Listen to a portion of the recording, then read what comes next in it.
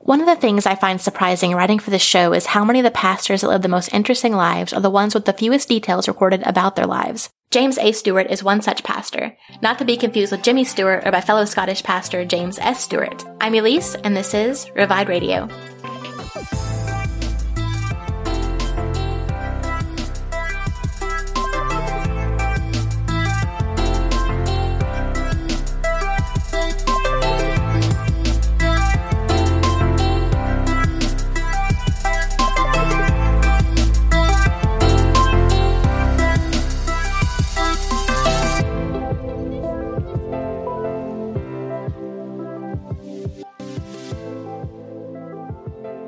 James A. Stewart was born in Glasgow, Scotland in 1910. He was the middle child of 6. His father came to faith under D.L. Moody's revival tour in the UK in the late 1870s. James himself came to faith at the age of 14 and immediately began to evangelize with the London Open Air Mission. He founded the Border Movement at 18 and continued preaching along the border between Scotland and England with forays into England. In 1934, he expanded his evangelism into Latvia and then into Poland, Estonia, and Czechoslovakia, with occasional trips to Hungary. From 1938 to 1947, the European Evangelistic Crusade sponsored a campaign throughout Poland, Austria, Greece, Hungary, Yugoslavia, Czechoslovakia, Finland, Estonia, Latvia, Carpatho-Ruthenia, and Germany. Yugoslavia is now Serbia and Montenegro, Czechoslovakia is now the Czech Republic, and Carpatho-Ruthenia, which I'd never heard of before, has been absorbed into the Ukraine. But what I find most interesting about this is that this is during some of the most brutal fighting in Europe. The war started in 1939, and with the invasion of Poland, his ministry is all up in all these countries. It's pretty insane. I mean, you don't see that now, and I don't know that that is something that was particularly even common in his day. He took a 2-year break in the U.S. in 1943 due to the war, but as soon as the dust settled, he went right back at it. He was the first pastor to go behind the Iron Curtain. For 5 years following the war, he organized relief efforts throughout the war-torn parts of Europe. As soon as the war ended, he went right back over, and not just went right back over to Europe. I mean, he goes right back into the Soviet Union. If you think about it, that'd be kind of like today, a pastor going, things seem kind of chill in North Korea. I think I'll go over there. It's pretty incredible. I mean, he wastes no time. He gets right back at it. When he resigned from the European Evangelistic Crusade in 1952, he had preached in Morocco, Israel, Mexico, the United States, and every country in Europe except for Albania. He tells you why he didn't end up making it to Albania in his sermon, so I won't spoil that for you. In 1957, he founded Gospel Projects, Inc. to help fund missionary projects and distribute Christian literature to missionaries and native pastors. In his later years, he dedicated most of his time to writing. He published over 50 books and pamphlets, including the biographies of William Chalmers Burns, Robert Murray McCheyne, and Charles Spurgeon. He has an autobiography called I Must Tell, the story of a boy preacher from ages 14 to 23. He passed away in 1975 after 5 years of poor health at the age of 65. This sermon is called The Great Refusal, and he focuses on the rich young ruler. One of the things I enjoy about listening to these old sermons is honestly the way they preach. It's expository and yet engaging. Stewart tells multiple stories from his personal experiences that tie in perfectly with his overall message, which I won't spoil for you. When he preached, his notes were just an outline and the quotes he wanted to share. He said that if he ever messed up a quote, someone would be standing there at the church doors to let him know. Before we listen to this sermon, I want to share a quote from Stewart about how he saw missionary service. It's easy to get caught up in the stories of missionaries sharing stories far from home, but ultimately it is not distance from the familiar that fuels one to share the gospel. He says, I preached on every street corner in the district where I lived. Then I went on to every suburb in the city and every district in the city, preaching in the open air. Crossing a frontier and crossing an ocean does not make a man a missionary. If the Holy Spirit does not use a man in his own hometown, he will not use him in Africa.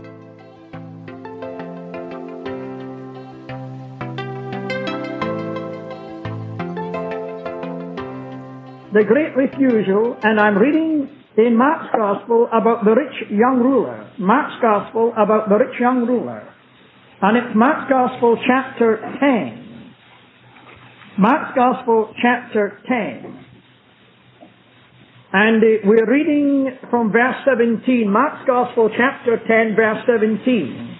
And while you're coming to Mark's Gospel chapter 10 verse 17, may I say it's always a joy for us to have the good music and the good singing at Central. Now, I was just thinking, my good friend, dear Dusty Rhodes, he must have been in heaven when he was here with you. It's simply wonderful to have such a gift in one church alone for singing and praising the Lord. That's wonderful. And the music, the piano and the organ. Now, I can't sing a note, but I can make a joyful noise unto the Lord, as I said this morning. But it's such a blessing to me. Singing inspires me, music inspires me, though I can't play a note or sing a note. But I always get a blessing coming here, and we thank God for the sacred sound of gospel singing and music. Now, Mark's Gospel, chapter 10, I'm reading from verse 17. And when he was gone forth into the way, there came one running, and kneeled to him, and asked him, Good Master, what shall I do that I may inherit eternal life? And Jesus said unto him, Why callest thou me good? There is none good but one, that is God. Thou knowest the commandments. Do not commit adultery. Do not kill. Do not steal. Do not bear false witness. Defraud not. Honor thy father and mother.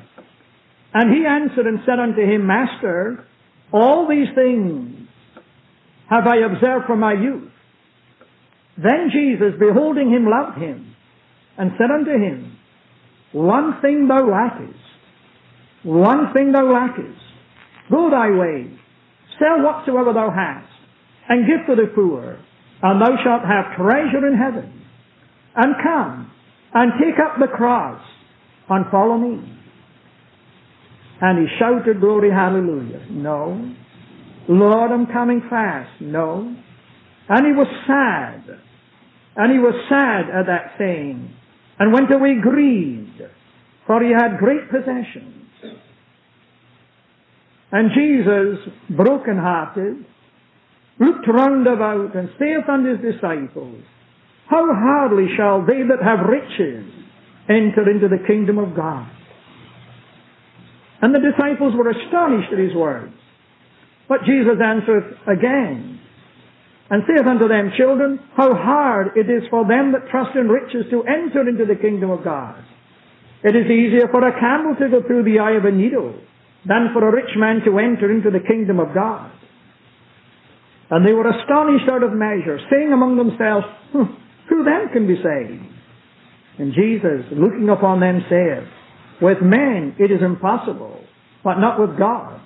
For with God all things are possible. God will bless to us the reading of his own inspired, inerring, infallible word.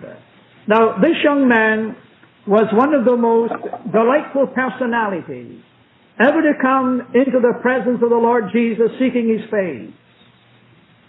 He was wealthy, successful, honest, moral living, and highly intelligent. And no wonder it says that, Mark says, and the Lord Jesus loved him. He would be such a man that any of us would be glad to call him our son. Or, if he came into our gathering this evening, we'd give him a sign and say, Hey, would you sit beside us tonight? Would you kind of sit beside me tonight? And you would say now, you would say if you were in the business world, this young man would make a good prospect. You know, you say, well, I think I'm going to sell that man some insurance. He's a good prospect. I think I'm going to sell that woman an automobile. She's a good prospect.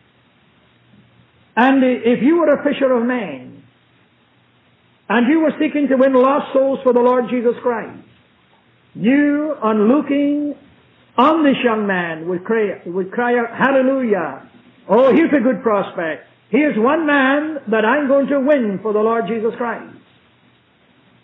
And yet, this young man has gone down into the history books as a young man who came hurriedly to Jesus and then reluctantly left his presence and said, No, Lord Jesus, I will not take up my cross. I will not take up thy cross. And I will not follow thee. And so we're highly disappointed at the great refusal of this young man. Now, it does not matter, friend, how you leave the presence of the Lord Jesus. What does matter is that you left the presence of the Lord Jesus. I have known in mighty times of revival when I was a boy in Scotland, in very high respectable Presbyterian churches, for women with in beautiful, beautiful coats stand up and put their fingers to the nose like that at his preaching. Yeah. Oh yes, they were highly educated people, wealthy people. They were angry. And I went out and never come back and said to the minister, if you ever have such an evangelist again in the pulpit, we will get rid of you. I'll make sure my husband get rid of you. And we have known communists and Catholics and other types of people go away from the presence of Christ angry, insulting, swearing, cursing. But yet we've known decent, respectable Protestants quietly leave the meetings and turn their back upon the Lord Jesus. They didn't spit in His face. They didn't smite Him on the cheek. They did not curse Him. But they reluctantly left His presence. But the point is, they left His presence. And my dear friend, this young man left. He came running to Christ, but he went away reluctantly from the presence of Christ. But the sad thing is this. Although he honored the Lord Jesus with his presence, he went away sorrowfully, but he went away without Jesus Christ. And that is the tragedy of the story. And it does not matter how a person rejects Christ. The fact is this, he rejects Christ. And rejecting the Son of God, he damns his own soul. And so the Lord Jesus would say tonight in the book, in Mark 8:36, what shall it profit a man if he shall gain the whole world and lose his own soul? Now, will you notice just in the beginning, three things about this young man. You will notice, first of all, he came running, then he came kneeling, and then he came asking. Now, first of all, he came running. Now, he was usually a dignified kind of person. After all, he was a lawyer. And the lawyers don't run down the streets of Memphis. Lawyers don't run down the streets of Jerusalem. Lawyers don't run down the highways of America or the Holy Land. They are usually quiet, dignified men walking circumspectly. But this man was in a hurry. Why? Because he was sure he would miss interviewing Christ. Christ was out on the highway, and the man said, I'll miss meeting the Lord Jesus. And he was in such a hurry, he ran. Now, he was a sincere, enthusiastic seeker after the Lord Jesus Christ. I thank God for that. Now, you know that there are many, many unsaved people who are just hypocrites. And if I was Irish, I would say they were just humbugs. You know why? Because they criticize anybody who sincerely get excited about the Lord Jesus or the gospel of the Lord Jesus Christ. You know, you take people, businessmen in Memphis, they get excited about making money. In fact, they put money before their wives. Many times they put money before their children. And many a man will damn his soul because he puts his business before the Lord Jesus. And in the business clubs, nobody is angry or criticizes a man because he gets enthusiastic about making money. And then people get excited about politics. You know, in Great Britain, we never know what political party our fellow Christian belongs to. We don't know what he is. It's never mentioned. But when we come to America, we find everybody's talking politics. Everybody's excited about politics. Whether right or wrong, I don't know, but everybody's excited about politics. And all the newspapers talking about politics, news commentators, television men, and we're talking about politics. And nobody criticizes people who get excited about politics. And as you know, I was a soccer player. And I see people getting excited about sports. You know, just about 3 years ago or 2 years ago, we had the World Soccer Competition in London. And they came by the hundreds of thousands from all over the earth. And it was the World Soccer Championship, which we have every 4th year. And of course, England won it. Not Scotland, I'm sorry. England won it out of about 66 nationalities. But here is the thing. The whole of Europe went crazy. The whole of South America went crazy. And these international games were watched by tens of millions of people all over the earth by television. And do you know that several men in Italy, grown-up, matured men in Italy and Western Germany committed suicide? You know why? Their television went in the blink. Can you imagine? Matured men. That's no joke. They committed suicide. And recently, they had a riot in a small city in the south of Italy, which we know, just below Naples. The men rioted. And they tore up the city of 50,000 people. Italians. You know why? Because their local team lost the game by 1 goal. Huh? And yet people, when will criticize me because I get excited about the Lord Jesus. Oh, I'm so glad that this man was excited. He ran. And he wanted to interview Christ. He wanted to come face to face with the Lord Jesus Christ. So he came running. I do trust that you'll come running tonight to the Lord Jesus. Nothing will delay you. Not even your companions, your mocking companions. They'll laugh and mock at you if you get excited about the Lord Jesus. I sat up under conviction of sin in a gallery in a great public hall in Glasgow. Beside me was another young man. We were the 2 of the greatest football players of Scotland at that time for our age. And he saw that I was under conviction of sin. As the tears were rolling down my cheeks, he nudged me and said, "Don't you get saved or I'll curse you." And he laughed and mocked at me and he said, "Come out of here." And he pulled me away out of sight that building. And I do trust that you won't let your companions keep you from running to Christ. I like this young man. He came running, but he also came kneeling. Now, you know, it's a good thing to kneel. It's a manly thing to kneel. It's a courageous thing to kneel. It's a wonderful thing when you find a man on his knees praying. Now, when was the last time you prayed? Maybe the only time you pray is when you ask God to curse somebody. Now, you know, many men and women think that it's a very weak thing to pray, to be found on the knees praying. But I want to tell you it's a manly thing. This rich young ruler, he not only came running, but he came kneeling. Now, I was thinking this afternoon of the 2 of the possibly the most manliest men I've ever known in my life. One was a Scottish fisherman, and the other was a Czechoslovak diplomat. The Scottish fisherman, he was a true man. And he never wore a shirt. That didn't make him a true man, of course. But he never wore a shirt until he was about 26 years of age. He always wore a fisherman's jersey. And he had a hand grip that would just just bring you to your knees when he just shook you by the hand. And you looked into his eyes like you're looking on the face of an iceberg. Cool, cold, penetrating eyes. And he was a man, 100%. And yet I have seen my friend Jock Trout, our fisherman Scottish evangelist, on his knees, tears rolling down his cheeks, weeping for the souls of lost men and women. Senator Wojtek Benisz was an elderly gentleman when I traveled with him during the war. And maybe he was the greatest man I ever knew so far as being a man. And yet when he would say to me, "Reverend Stewart, I can't stand any longer. Please lock the door and pray with me." And I would say, "Senator, you get sad news from home?" "Yes," he said, "I've got my brother from London, the President, Edward Benisz, my brother. He has sent me the underground news. I know," he said, "Reverend Stewart, this last month, here is a report. 23,000 have been put to death by the Gestapo."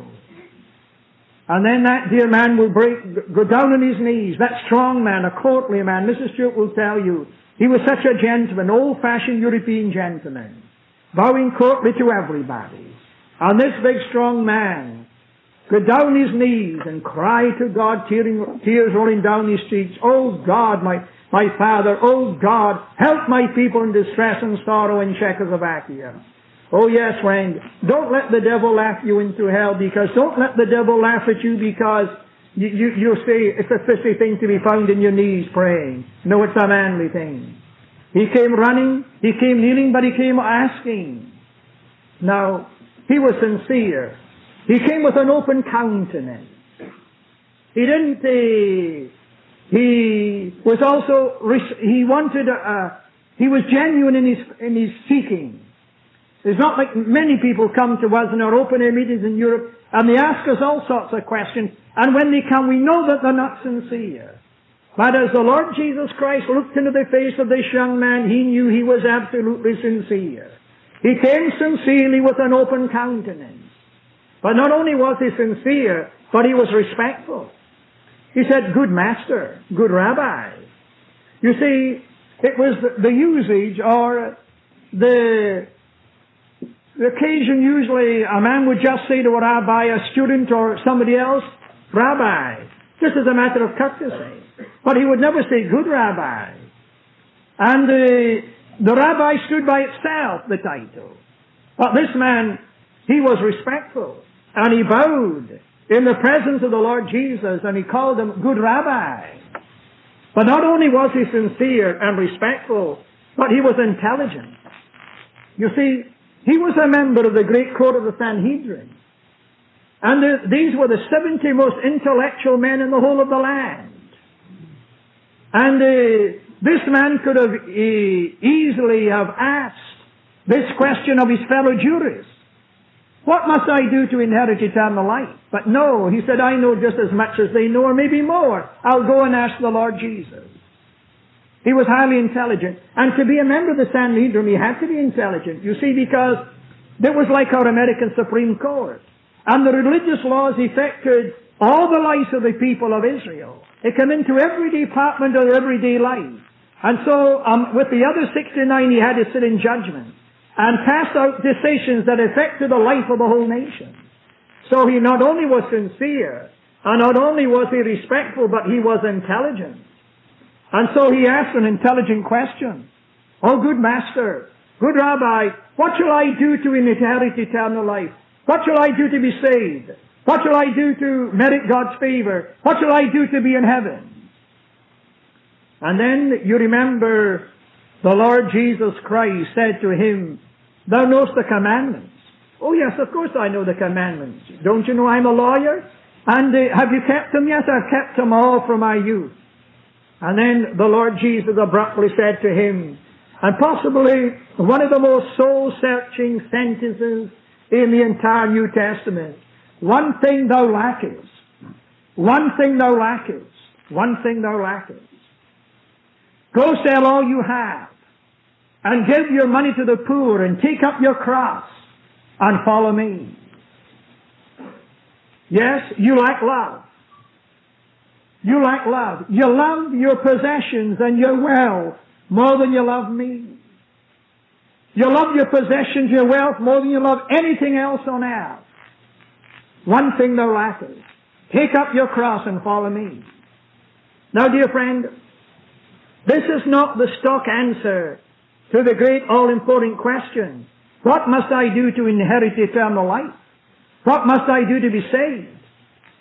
What must I do to merit God's favor? What must I do to get to heaven? This is not the stock answer. But in this case, it was the answer. You see, because it was money and possessions that was damning this young man's soul. And so we could really say, the Lord Jesus could really say to this young man, what will it profit you if you gain the whole world and you lose your own soul? Now, we know, friend, that is not the answer to every person's question. You know, many people come and say, what must I do to be saved? What must I do to get right with God? And the Holy Ghost gives me a different answer. I say, you lack one thing, but it's not love. It may be something else. You remember in John's Gospel chapter 4, the Lord Jesus said to the woman at the well, go call thy husband. You see, he didn't mention anything about money. Why? Because she was just a poor woman. But what was damning her soul? Her immorality. And she said, you've got 5 husbands.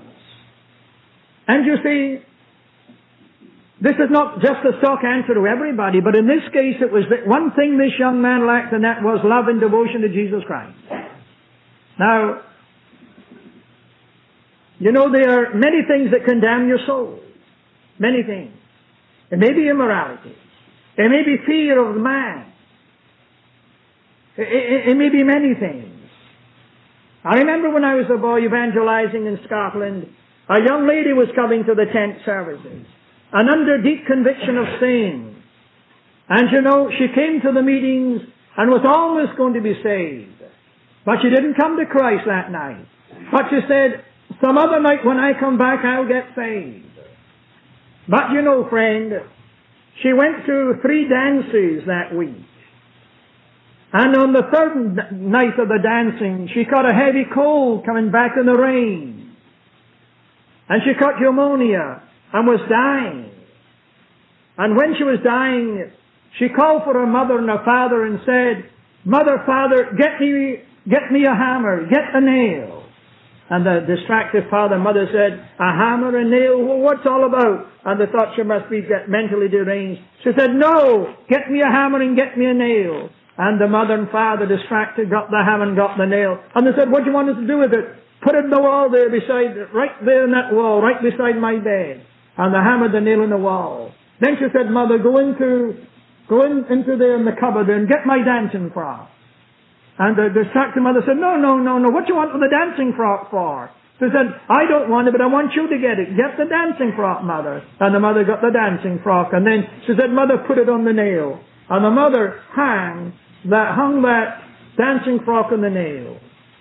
And the young lady shrieked out, "Mother, mother, mother, mother, father, father, father, mother, father, the price of my soul, the price of my soul."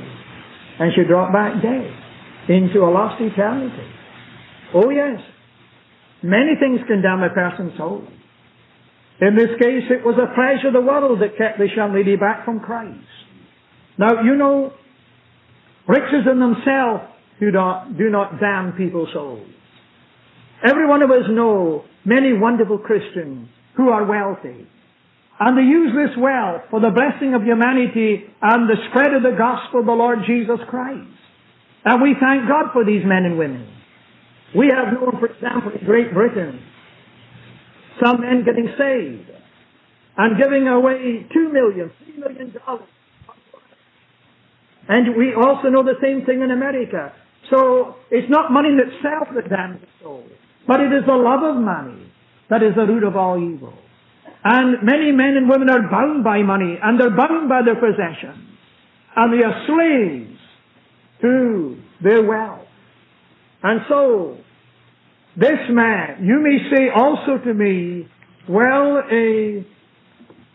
don't you think it's rather cruel that just one thing lacking should keep a man back from Christ? Don't you think, Mr. Stewart, it's rather cruel that one thing lacking will keep a man out of heaven or a woman out of heaven? Well, let me illustrate with a story. There was a famous surgeon, a Christian surgeon, suddenly called in the middle of the night to a highly respectable home in a city here in the south, in fact, Atlanta. And it was an emergency case. A child with a fever, a child dying. And the distracted father had called the doctor by the telephone, and when he arrived in the magnificent mansion, the distracted father cried out, $50,000 to you if you can save my child. And the physician looked at the child and he said, I am sorry, your child lacks just one thing, and that one thing I cannot give it. It lacks life. Your dear child is dead. You see, in that one occasion, the one thing that was lacking was the vital thing. And so often it is in the Christian experience. The one thing that is lacking is the vital thing. One thing thou lack, and that is love to Christ. One thing thou lackest, and that is a desire to be saved, to take up your cross and follow Him. One thing thou lackest, and that is a desire to press on into the kingdom of God. The Lord Jesus said that the gate is wide that leads to destruction, but the gate is narrow that leads to heaven. And the Lord Jesus Christ says, agonize to enter into the straight gate. Agonize to enter into the straight gate. Through which of these gates have you entered? Through which of these ways have you walked? You can easily tell by your comrades. You can easily tell by your talk. The wide gate is easy of access. Behold how the multitudes swell. They appear to be joyful and happy, just appear. They appear to be joyful and happy, but their end is blackness of hell. And the Savior says, agonize to enter into the straight gate. One thing thou lackest is the determination, the desire to be saved. I do not know exactly the one thing that you lack, but that one thing you lack can damn your soul this evening. Now, will you notice that as we see him disappearing, you'll notice that he did not go away running.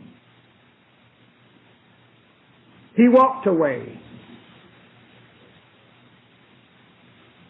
He came running, but he went away walking. And he went away, shall I say, reluctantly.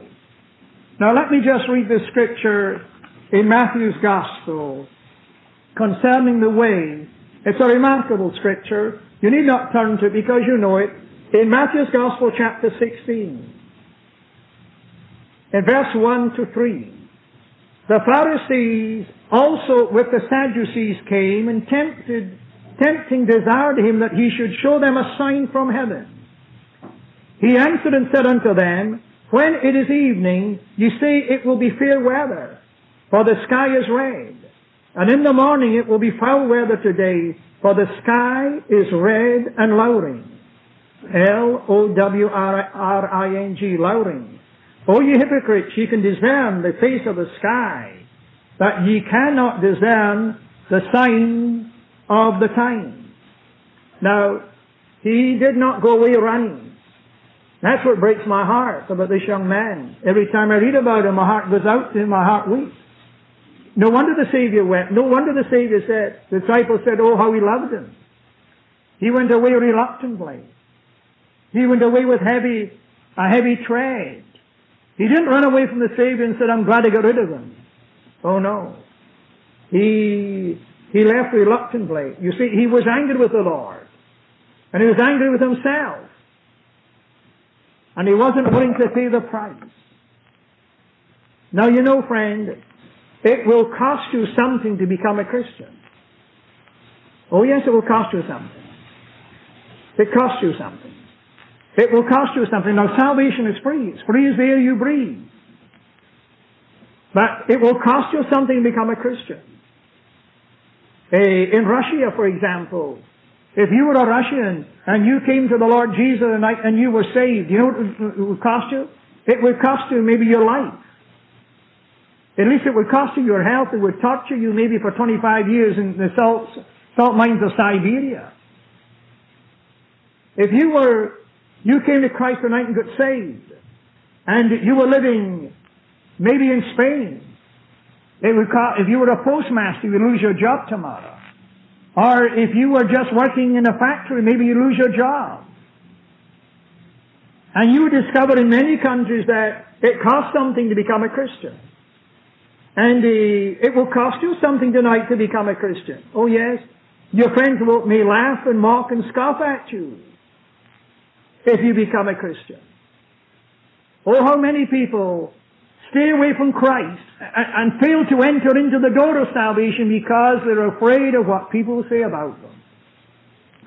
And that is why the Lord Jesus Christ gives us a parable in Luke 14 to say, count the cost, count the cost.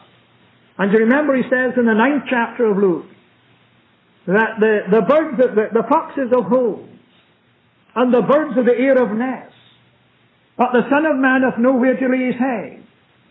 The foxes of holes, they have a place of safety and refuge when they're being hounded by the dogs and the hunters. The foxes of holes, the birds of the air of nests, they have a place of safety. They have nests to shelter in when the storm comes. But the Son of Man, the Son of Man, I have nowhere to lay my head. I have no place of safety. Why? Because on the cross of Calvary, he became sin for me. And he bore the likeness of God's wrath for me. And he cried out in soul darkness, my God, why hast thou forsaken me? And so the Lord Jesus said to the would-be followers, now you want to follow me. Now I want to tell you, it's going to cost you something to follow me. Because I'm the despised Christ.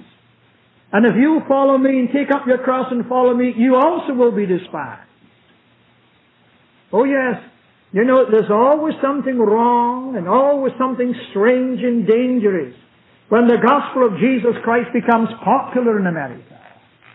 Oh yes, the gospel of Jesus Christ was never intended to be popular. And the Lord Jesus Christ is not popular. We believe if Christ come back to this earth again, they will crucify Him again. And cry out, away with Him, crucify Him, crucify Him. Oh no, friend, if you really follow the Lord Jesus 100%, you will not be popular. You may be respected, but you will not be popular. And so the Lord Jesus, He never rushes people into an empty decision. Oh no. He always says, weigh the balance, count the cost. It will cost you something to follow me. It will cost you something to love me. It will cost you something to serve me. It will cost you something to witness for me. Now, go Cockany, as we say in Scotland. Go Cockany. Calculate, count the cost. Think the thing through. Yes, it will cost you something to become a Christian. It may cost you your money. It may cost you your companionship.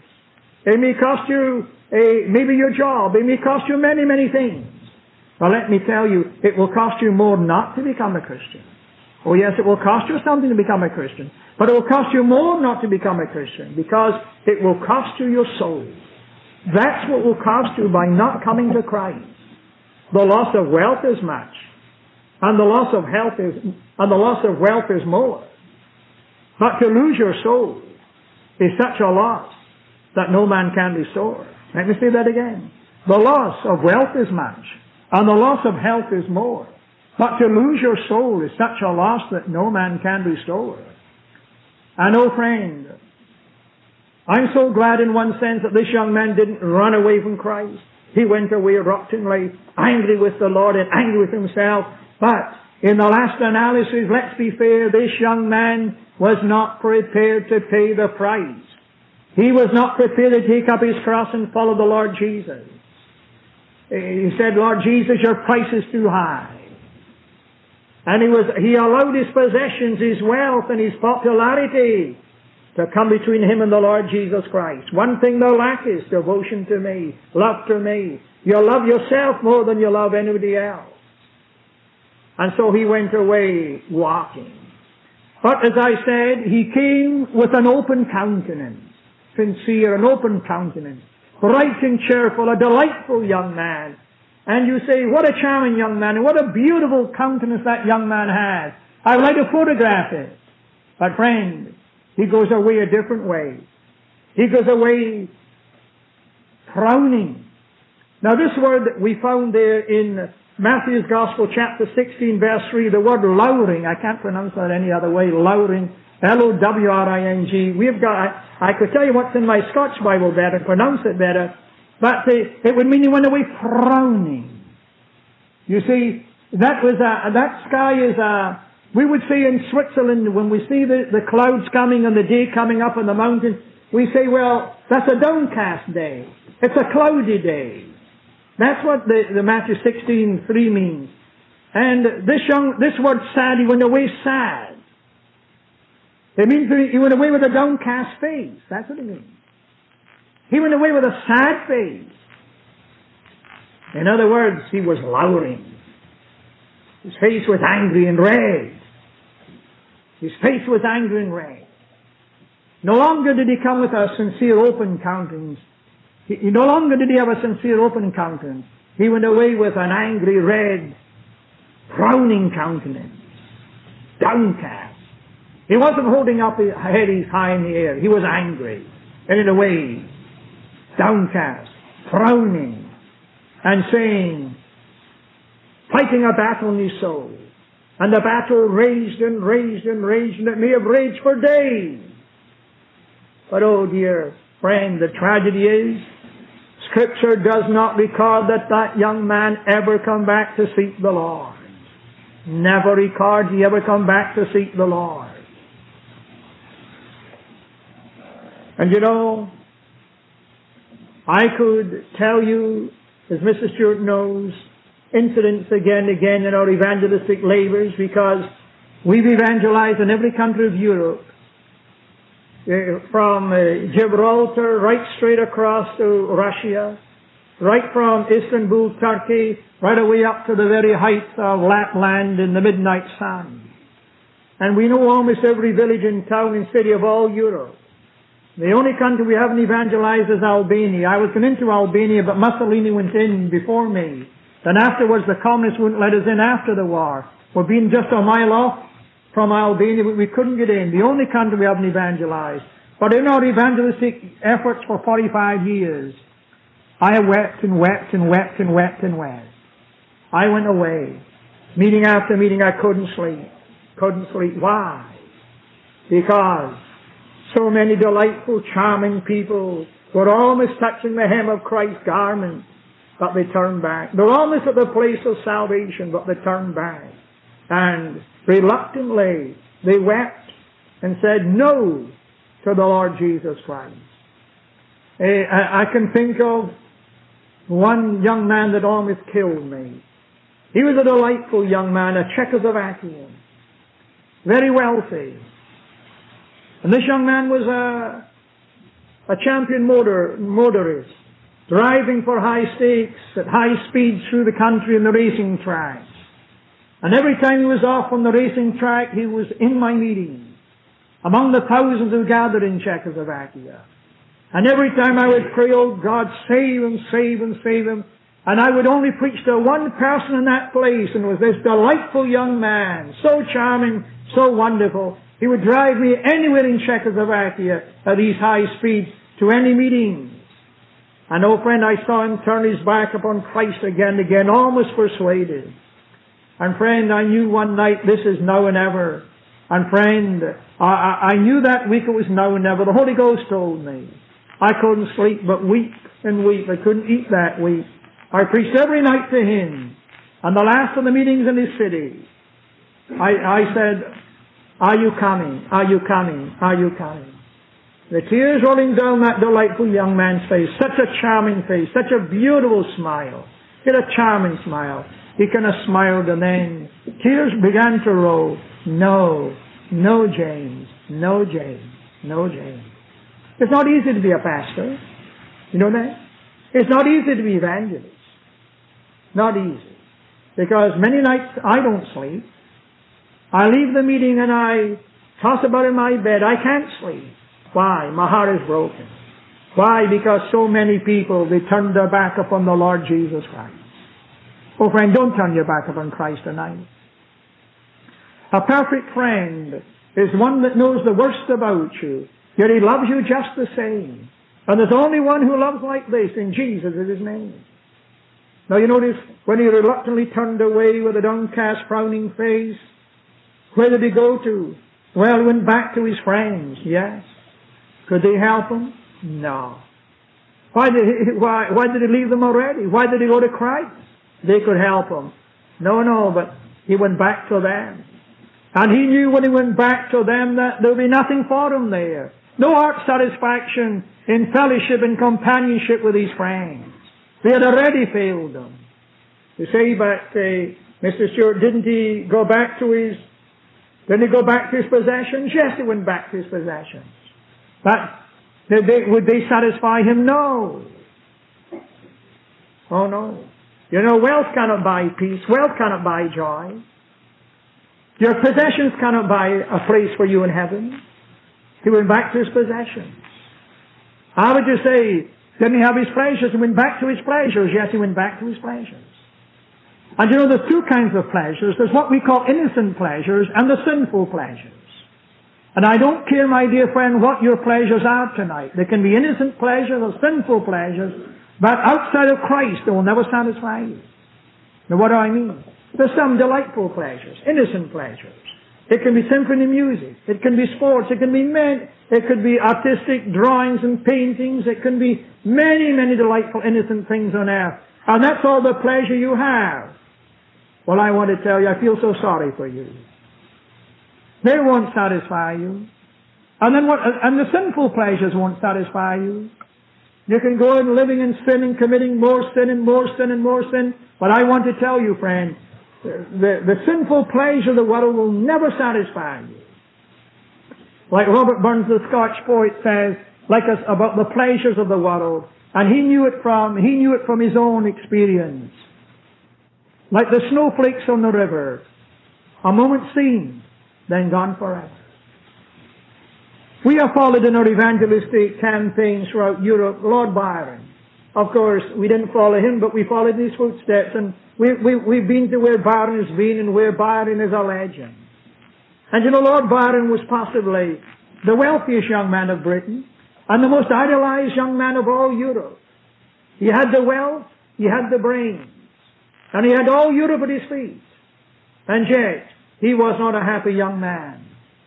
And one night we see him in a nightclub in a house of sin and shame in the heart of London City. He's all alone. And his head is buried in his hands. And he says to his friends, "Go away, leave me alone." And as the midnight hour strikes, his closest friend in debauchery comes to him and touches him and said, Byron, why do you want to be alone?" And he said, go away, I want to think, I'm thinking of thinking. And his closest companion said, and what are you thinking about? He said, listen, I'm thinking seriously. And what are you thinking about? I'm trying to count up the really happy days I've spent in my life. And his friend said, yes, and how many do you make it? 9. And he said, I wonder, can I make it 10 before I die? I wonder, can I make it 10 before I die? And some of the most tragic verses in literature come from the poems of Byron, if you know some of them. And so, friend, what are you going to do with the Lord Jesus tonight? Jesus is standing in Pilate's hall, friendless, forsaken, betrayed by all. Hearken what meaneth the anxious call. What will you do with Jesus? If you reject Him, your soul will be doomed and damned in hell forever. If you accept Him tonight, you'll be saved and sealed and blessed forever in the glory land. What shall it profit you if you gain the whole world and lose your own soul? Let's bow and pray.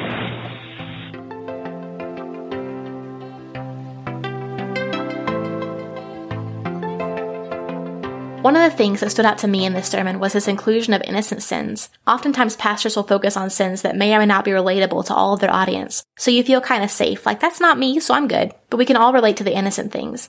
Even if you do nothing but watch Looney Tunes all of your life, it's still something that you prioritized above Christ, and is equally as damning as the not-so-innocent sins. I hope you enjoyed this sermon and will be encouraged to look more into James A. Stewart. Have a Merry Christmas. I'm Elise, and this is Revive Radio.